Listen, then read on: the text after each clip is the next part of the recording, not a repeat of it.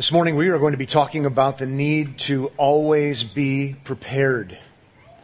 Not with first aid kits or food storage for a would-be zombie apocalypse, but the need to always be prepared as Christians to give a reasonable explanation about why we are Christians.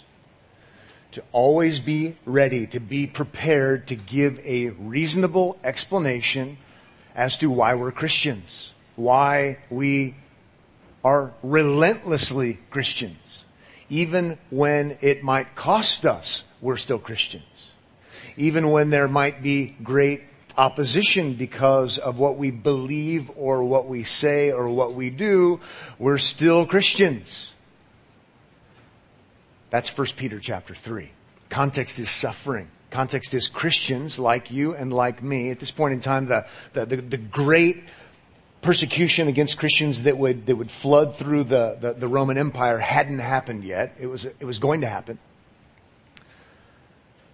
But Peter, Peter, an apostle of Jesus, is helping. He's coming alongside Christians and helping them to understand suffering and how to sort it out and how to work it through and how to be sustained. But today we're going to focus on when he encourages those Christians to always be prepared. In the context of your suffering, in the context of you're going to stay faithful to Jesus because he's faithful to you, in the context of that suffering, when people might be saying, why don't you leave it alone already with your Christian morality, your Christian convictions, your Christian theology, just drop it. Why you don't is because Christ is the Lord, we're going to see. Devotion to him ultimately. But in that context, you should always be ready. Always be ready to give a reasonable explanation as to why you believe in Jesus. So that's going to be the focus today. We're going to review just a little bit because some are just joining us. But we're in chapter 3. We're going to look at verses 13 and following. We're going to be able to look at the context. But really what I want to do is I want to, just for today, zero in on the always be ready part. Okay? So the greater context is suffering and being sustained. But today we're going to focus on that because this is going to be a three-parter. So last week was week 1. This is week 2, focusing on being ready. And then next week we'll talk about the remainder in part 3. So chapter 3, verses 13 to 22, let's dive right in. Verse 13. But even if you should suffer for righteousness' sake, you will be blessed. Even if you should suffer for righteousness' sake, you will be blessed. Before that, in 13, I guess I skipped it. Now, who is there to harm you if you are zealous for what is good? Generally speaking, that's the case. But then even if you suffer for what is right in your beliefs and what your convictions are, you're honoring Christ with your morality, all that would be included. He says you'll be blessed. And the reason we will be blessed is not because it's somehow positive confession. If we just say it's okay, it is going to be okay. He's going to go on to show us you'll be blessed because you're united to Christ. If you're a Christian, you're united to Christ. You have Christ, as we like to say as Christians, and all of his benefits, including resurrection, we're going to see. So you will be blessed ultimately.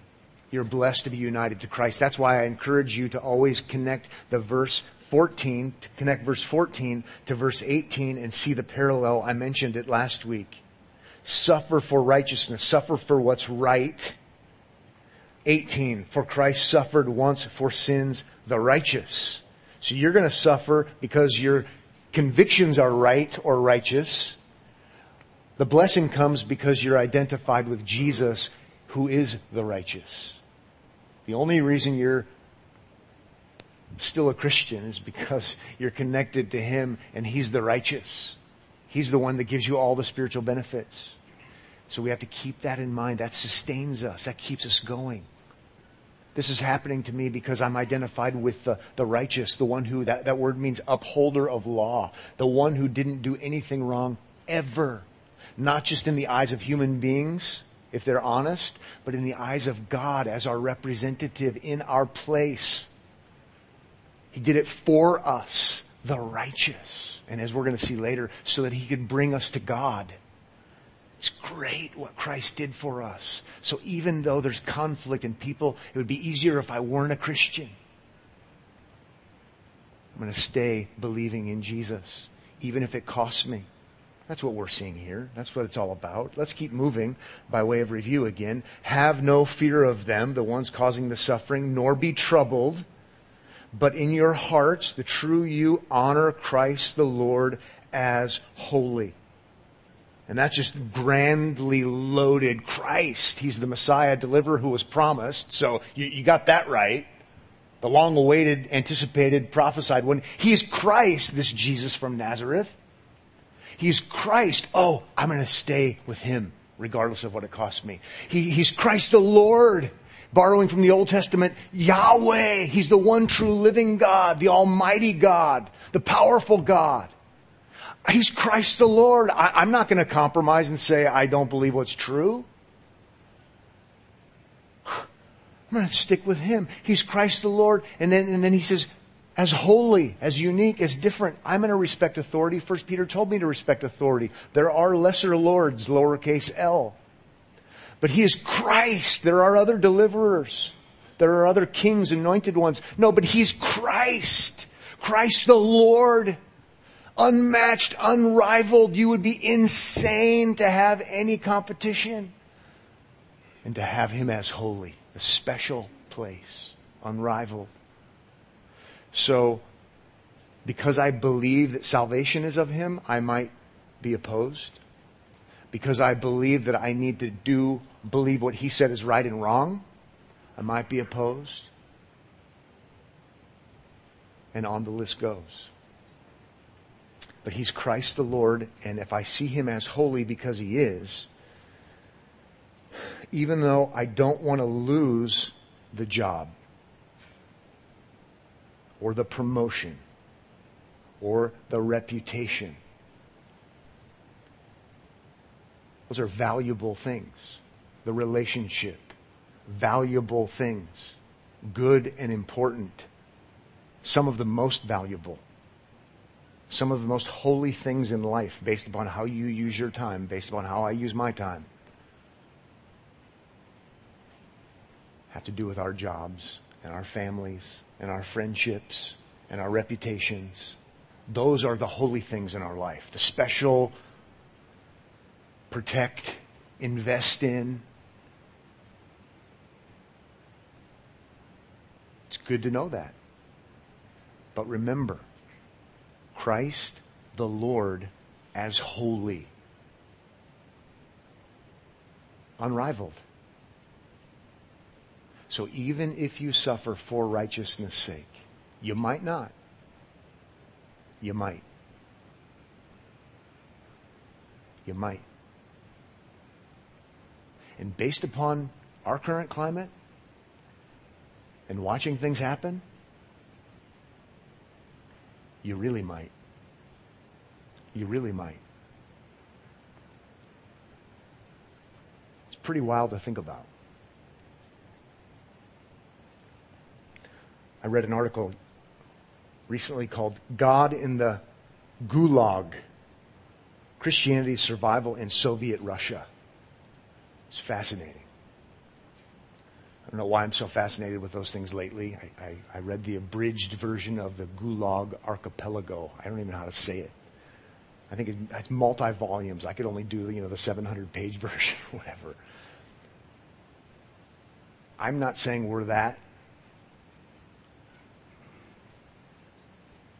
But it would be shocking to think that you as a Christian won't be paying a price for righteousness' sake like people haven't in this country ever before. So this isn't just, a homily or whatever. A sermonette. Sermonettes are for Christianettes, right?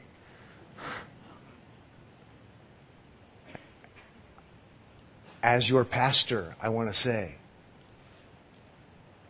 if you suffer for righteousness' sake, remember Christ the Lord as holy. Holy, holy.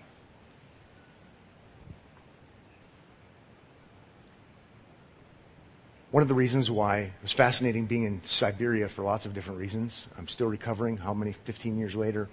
But I don't know what's changed, but strong convictions in the Baptist Union, that would be the big evangelical group, if you will, that you can be saved and lose your salvation. It doesn't come from the Bible. What leads those convictions aren't first and foremost what the text of Scripture teaches. First and foremost, the reason that theology pervades the culture, that Christian culture, is because they watched so many professing Christians deny the faith because persecution was so bad. So we might criticize their theology and say, haven't you read John chapter 10? Haven't you read John chapter 6? Haven't you? It's easy to criticize and say, the Bible teaches eternal security.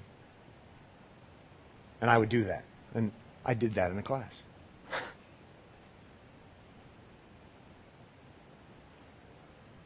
But I think we can show some understanding and compassion because it's really easy from where I sit. Persecution can be fast and swift and severe and devastating, and I don't want it for any of us. But if you suffer for righteousness' sake, remember Christ. Even what does that mean? The ultimate deliverer, the ultimate reigner, ruler, the Lord, the unrivaled one, true, living, eternal God, as holy, more precious than anything you will ever feel, see, experience, or have. You've got to remember our theology. It'll sustain us by God's grace. Let's keep moving. Verse 15, always being prepared. Always being prepared to make a defense to anyone who asks you for a reason for the hope that is in you. So let's just settle in right there for now. That's what I want to have be true of every single Christian in this room before you go today. Some of you don't need the help. Just review. Maybe I'm helping you. That you would always be prepared to give a defense. To give a defense to anyone who asks you for a reason for the hope that is in you. It is the classic apologetics text. It is the text when we want to talk about Christian apologetics, defending the faith. That's what the word is in the Greek New Testament. Apologia, defense. I don't want anyone in the room to think that you can't do that. Okay? He's not writing a letter to PhD students in Bible college, seminary, any of that stuff. I'm super grateful for people who we call Christian apologists. They defend the faith. They do formalized debates. They write great books. We have some of them in our bookstore. I'm so thankful for people who do this on the front lines as professionals in academia, because it needs to be done, I think. I have good friends who do it. But please, Mr. and Mrs. Christian and your wonderful kids, if you're a Christian, you're supposed to be able to do this. And guess what? It's not hard. It's not hard at all. It's not hard to be able to do what He says to do. In fact, we think it's hard, so we make it hard, and so we're not good at it.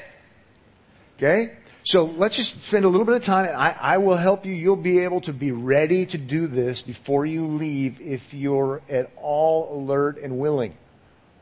Let's be able to be good at this to honor God. It's not difficult. Always being prepared. Okay, so it's something that it's to always be the case. He's writing to Christians, so this is broad. Being prepared. You want to be prepared, so it does involve some thoughtfulness. Let's do that. It's not going to come somehow through a zapper or something crazy. To make a defense, there's our word. It's a legal word, so something rational, something that's thoughtful, something that people could analyze and track with. Like I said last week, I said, here's a pro tip. Don't start with I feel, because he's not talking about feelings. as you're standing before the judge and I felt this way. Well, facts don't care about your feelings, right? He's talking about in the fact realm. Okay? Too many Christians say, I feel about Christian things, and I feel certain ways about Jesus. I feel wonderful about Jesus, and it gives me a good feeling to know that my sins aren't held against me, and feelings are awesome, but that's not what he's talking about. So I know you might not mean that, but don't say that. And I realize it may cause someone difficulty because you sound dogmatic, because you say, this is what I believe. It might trigger, I understand that. So we want to say feel, don't say feel. Okay, you're already being persecuted for righteousness' sake. This is the easy part. Okay, let's move on, right? Hurry up. I feel like you should hurry, is what you're thinking. Always being prepared to make a defense. Think facts, think history, defense. To anyone who asks you, so this is to anyone, so this could be someone with lots of letters after their name, or this could be someone else who asks you for a reason. Again, this is an explanation. In the context of defense, this is rational, this makes sense, this isn't irrational, this isn't nonsense, this isn't feelings, for the hope that is in you. Could be translated among you, and maybe that helps us to understand among you Christians. It maybe helps us to understand this isn't just this internal kind of feeling. He may mean in you because it's in the core of who you are.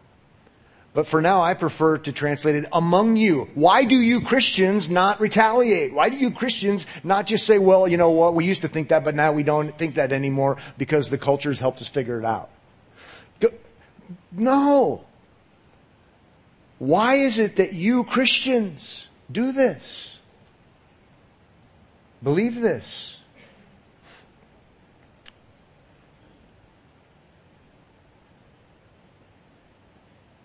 How about another word that's really important to see in 1 Peter? To give a reason for the hope that is in you. Hope is a great word in Peter, and hope in Peter doesn't mean I hope so.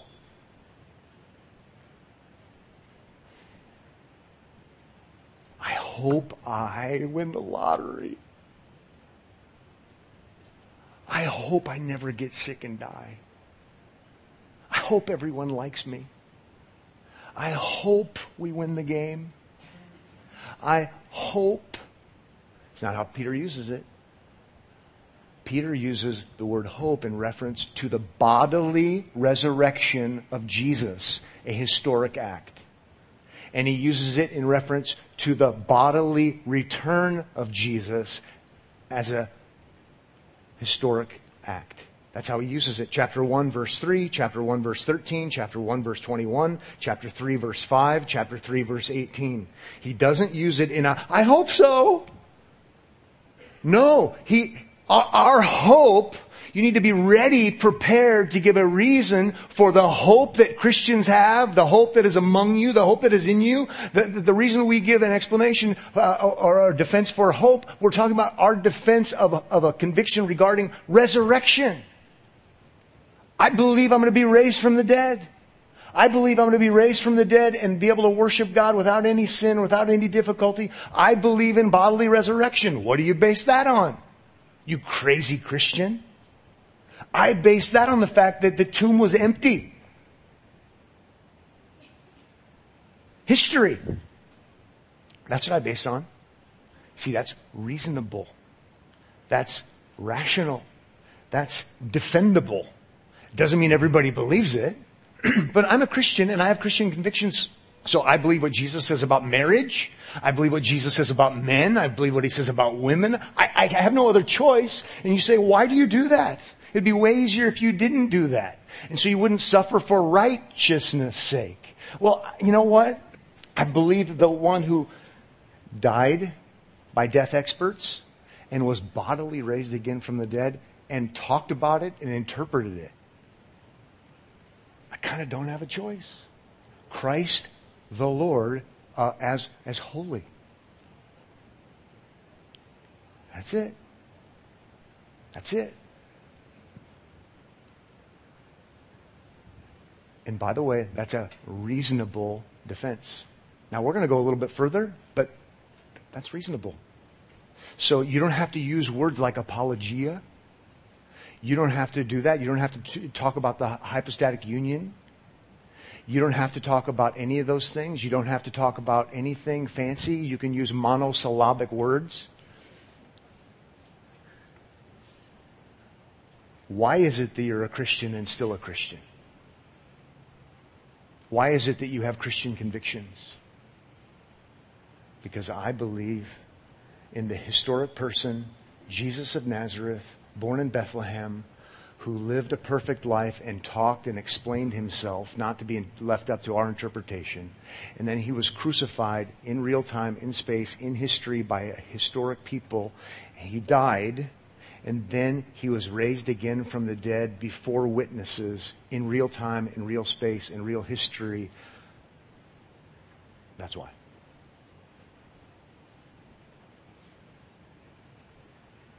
That's reasonable.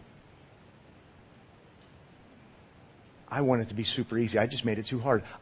I'm a Christian. A reasonable explanation is Jesus was a person here, lived, died, rose again, talked about it. That's why. Seriously, I just want you to at least be able to get that. Oh, apologetics. And it doesn't mean you're not going to be nervous. But if somebody says, why are you a Christian? I'm a Christian because Jesus is a real person. And he talked. And then he died on a cross. And he rose again from the dead. And the only explanation I have for being a Christian is that. No, there's more to it. Reasonable explanation. Jesus isn't dead. He's raised from the dead. I mean, should I just keep saying it again? I mean, I think actually that's what Peter's getting at here. You're giving a reasonable explanation for your hope, context resurrection. Well, it's the fact that he was raised. That's why you're a Christian? Yep. Unrivaled. No one else did what he did. Ever. So let's really work hard at keeping it that simple. Maybe if you want another passage, a good summary of this, it's verse 18. Verse 18 is just unrivaled, deluxe, amazing. Let's keep it in the context if you want to do that. I like to do that. The reason for the reasonable, rational explanation of the hope that is in us, the answer is Jesus. But 18 helps you. For Christ also suffered for sins. Okay, the suffering, there's the death. He suffered for sins. There's his death. The righteous for the unrighteous. There's his life. Righteous. Righteous is what he did in his life and culminating in his going to the cross and his obedience. So we've got his death. We have his life. I'll reverse the order for simplicity and chronology. His perfect life. Why are you a Christian? Because Jesus is the one and only person who ever lived a perfect life and fulfilled all righteousness. Jesus Christ, the righteous. I'm a Christian because he lived a perfect life on my behalf. And God only accepts perfection. We're going a little deeper, I know. But let's just have it be life. Then suffered for sins. Oh, his death. Life, death. That's why I'm a Christian, because of the real life and the real death of Jesus. Atoning death. For the unrighteous, that he might bring us to God, being put to death in the flesh, but made alive in the spirit. Third category, right? Am I going too fast for you? No, I know I'm not. Resurrection. His life, death, resurrection. The reason for the hope in me is because of Jesus. That's it. That's apologetics. That's a reasonable explanation for why you're devoted to Christ. Don't make it harder than that. Now, are there other issues to talk about? Yes, there are other issues to talk about. Is there high-level, PhD-level apologetics needing to go on? Yes. I'm thankful. Absolutely. Have friends who do it. But this is not that. First and foremost. Everyone in this room who can think basic concepts. I'm a Christian because of the life, death, and resurrection of Jesus. That's the reason for the hope that's in me. That's it. That's it. Yeah, but that's not really historic. And could you show me a video and prove it? And there's plenty of history. And you don't need to do what I'm about ready to do. Okay, you can just leave it at that. But it's like me saying to my phone this morning, I hope I don't cause any of your phones to go off, by the way, or my iPad. Siri, when were photographs invented? Whatever, 18 whatever. Siri, when did George Washington die? 17 whatever. Siri, show me a photograph of George Washington. And then here's what I found on the web. She answered the first two questions. And then here's what I found on the web for images of George Washington. There are no photographs. So he didn't exist? No. Don't be stupid. But it makes a good point. It makes a good point. But you don't even need to try to be that fancy. Verse 18 is just a great, great summary for us. Life, death, resurrection. Oh, one more important concept in there. He uses the word for. For. He uses the word for. In place of. Substitute. The righteous for the unrighteous. I'm a Christian because Jesus not only lived a perfect life and died a sinner's death and rose again from the dead, He did it for me. Personally. And we could go on and explain the ramifications. But the reason I have hope of everlasting, eternal, resurrected life, and I'm not going to let it go, is because of that. It's that simple. But that also comes with it. I've got to see Him as the ultimate authority on everything. And so I might suffer for righteousness, for what's true and what's not true. And by the way, He did it, now off a little bit here, but He did it for the unrighteous. I'm at a place in my world where I'm being told I can't call things that are unrighteous, unrighteous. And if you can't call things that God says are unrighteous, unrighteous, people don't need Jesus. And you just committed a terrible compromise. A compromise of unrighteousness.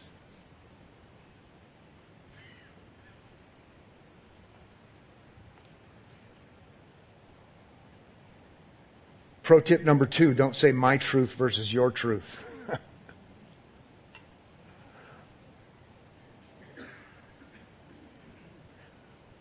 Here's a question for you, though. What if this doesn't work? What if it doesn't convince somebody? I would like it to convince everybody so they would get off my back and leave me alone, be nice to me again. But I would also like the person I'm telling this to, that I'm defending the faith to, I would like them to believe in Jesus. And many of us think if they don't, we failed, and so that's why we don't keep it this simple. And I would remind you, let me help you in light of 1 Peter and what we've been learning. It's not up to you to cause them to be born again. And I chose that on purpose. In chapter 1, 2 times. Chapter 1, verse 3, He has caused us to be born again. God is the causer when it comes to people coming to be born a second time and believe these things. So you explaining the truth about Jesus and them not being born again as a result is not a sign of failure, because you're not the one who causes them with your persuasiveness to begin with. And if we keep going in 1 Peter chapter 1, in 1 Peter chapter 1, verse 23, he says, since you've been born again, not of perishable seed, but of imperishable, through the living and abiding Word of God. So the way they became Christians is the way anyone becomes a Christian. It is through the gospel, the living and abiding, I think he means gospel there, the Word of God. And so God does use that. But just because someone hears the gospel one time doesn't guarantee that they're going to be born a second time. But it is how it happens. So here's what we do. We tell everybody. Even when we're taking it on the chin, we tell everybody. Everybody who wants to know, doesn't matter who you are, I'll tell you the good news about Jesus, and that's why I have the hope that I have. Conviction regarding the future, that's hope. God might use it to cause them to be born again. But that's in God's hands. I love Romans chapter 10. I love it perhaps. No, I love Romans chapter 10. Faith comes by what? Hearing. So we like to tell. We like to tell. When things are going great and things aren't going so great, we like to tell. Because faith comes by hearing, and hearing through the word of Christ. Gospel. How about we move on to verse 15? Yet do it with gentleness and respect. Do it with gentleness and respect. Same word sometimes translated meekness. Always remember, meekness doesn't mean weakness. Jesus was meek and he had all the power at his fingertips. But he had it under control for a certain purpose, a certain cause. So as we do this, we do it with meekness. We do it with gentleness. Doesn't mean we're weak. We're holding things under control. And respect, he says. It's the word literally fear, but it can be translated either way based upon the context. Some people say this is in relationship to God, so because we don't fear these people that are doing this to us. And that's theologically true, and it might be what he means here. Respect for God, fear of God, because he's the Lord. That might be true. I think the flow now is talking about other people, so I'm going to go that direction, but we can still be friends. With gentleness, it's under control, and respect. Remember, he had talked about all the different kinds of people and authorities. They're not the ultimate authority. I'm devoted to Christ ultimately. That's why I hold the convictions. But I can, at the same time, to the best of my ability, be respectful to the person I'm talking to.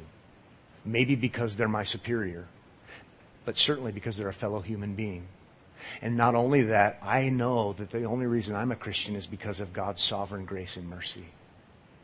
And so I can be respectful toward that person. Even though they're irrational, even though they're an unbeliever, even though they're still the enemy of God, I can be respectful toward that person. Because I'm not speaking as a proud person who figured it out. I'm speaking as a person who showed me mercy.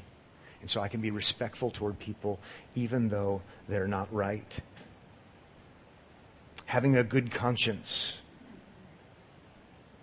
That should be paired with what he's going to say. He's going to say good behavior and righteousness. So I have a clear conscience because I did what God said.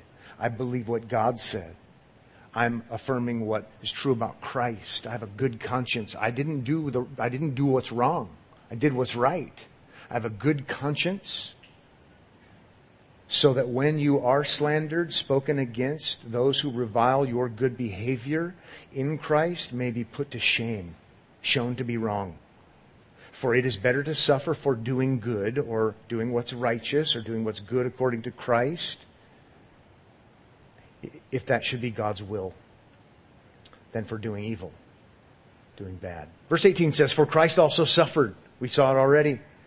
For sins, once for sins, the righteous for the unrighteous, that he might bring us to God, being put to death in the flesh. That would be on the cross, but made alive in the spirit. That would be the resurrection, which he's going to spell out in particular in verse 21, but we won't get to it this morning. I know we're running out of time, but I have to ask the question, what brings a person to God according to verse 18? What brings a person to God according to verse 18? It's fascinating. That he might bring us to God. Let's start with righteousness brings a person to God. Adherence to law. Do this and live. God says, love me with your heart, soul, mind, and strength, and love your neighbor as yourself. That's righteousness, and that would bring you to God if you did that, if you could do that. But we're all related to Adam, so we can't do that. He was our representative. Righteousness is what brings you to God. Jesus Christ, the righteous, brings us, because He's the substitute who's righteous, to God. Not only that, for the unrighteous and the death, so it takes away the guilt. So removal of the guilt, provision of the righteousness, I love it, brings us to God. No one else can bring you to God except Jesus Christ, the righteous. Therefore, again, you stay devoted to Christ. I'm not going to deny the faith. I'm not going to say what's wrong is right and what's right is wrong. Because I'm trusting in the one who can bring me to God. It is awesome to think about that. Resurrected brings us to God.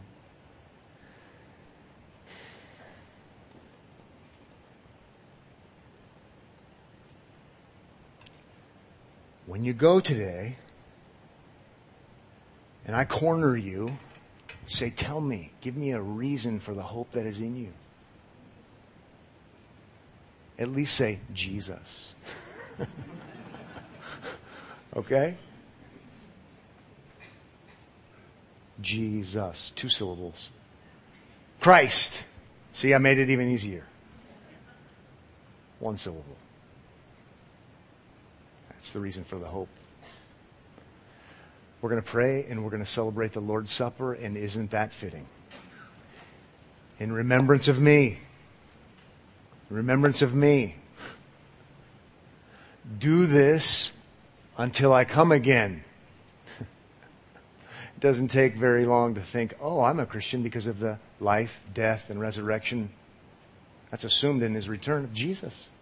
You've got to remember that. Father, thank you for this morning, and thank you for the great, great reality that is Jesus Christ, the righteous, for the unrighteous. And we're grateful that according to your great grace, we can have our sins forgiven. Lord, as this morning's been a good morning of being further equipped to live in a world that's sometimes hostile against us, help us not to become the ones who are hostile, but truthful, showing gentleness and respect. Thank you so much for the fact that we're going to eat in remembrance of Jesus and drink in remembrance of Jesus. The great new covenant reality that we belong to you according to your perfect grace and mercy. In Jesus' name, amen.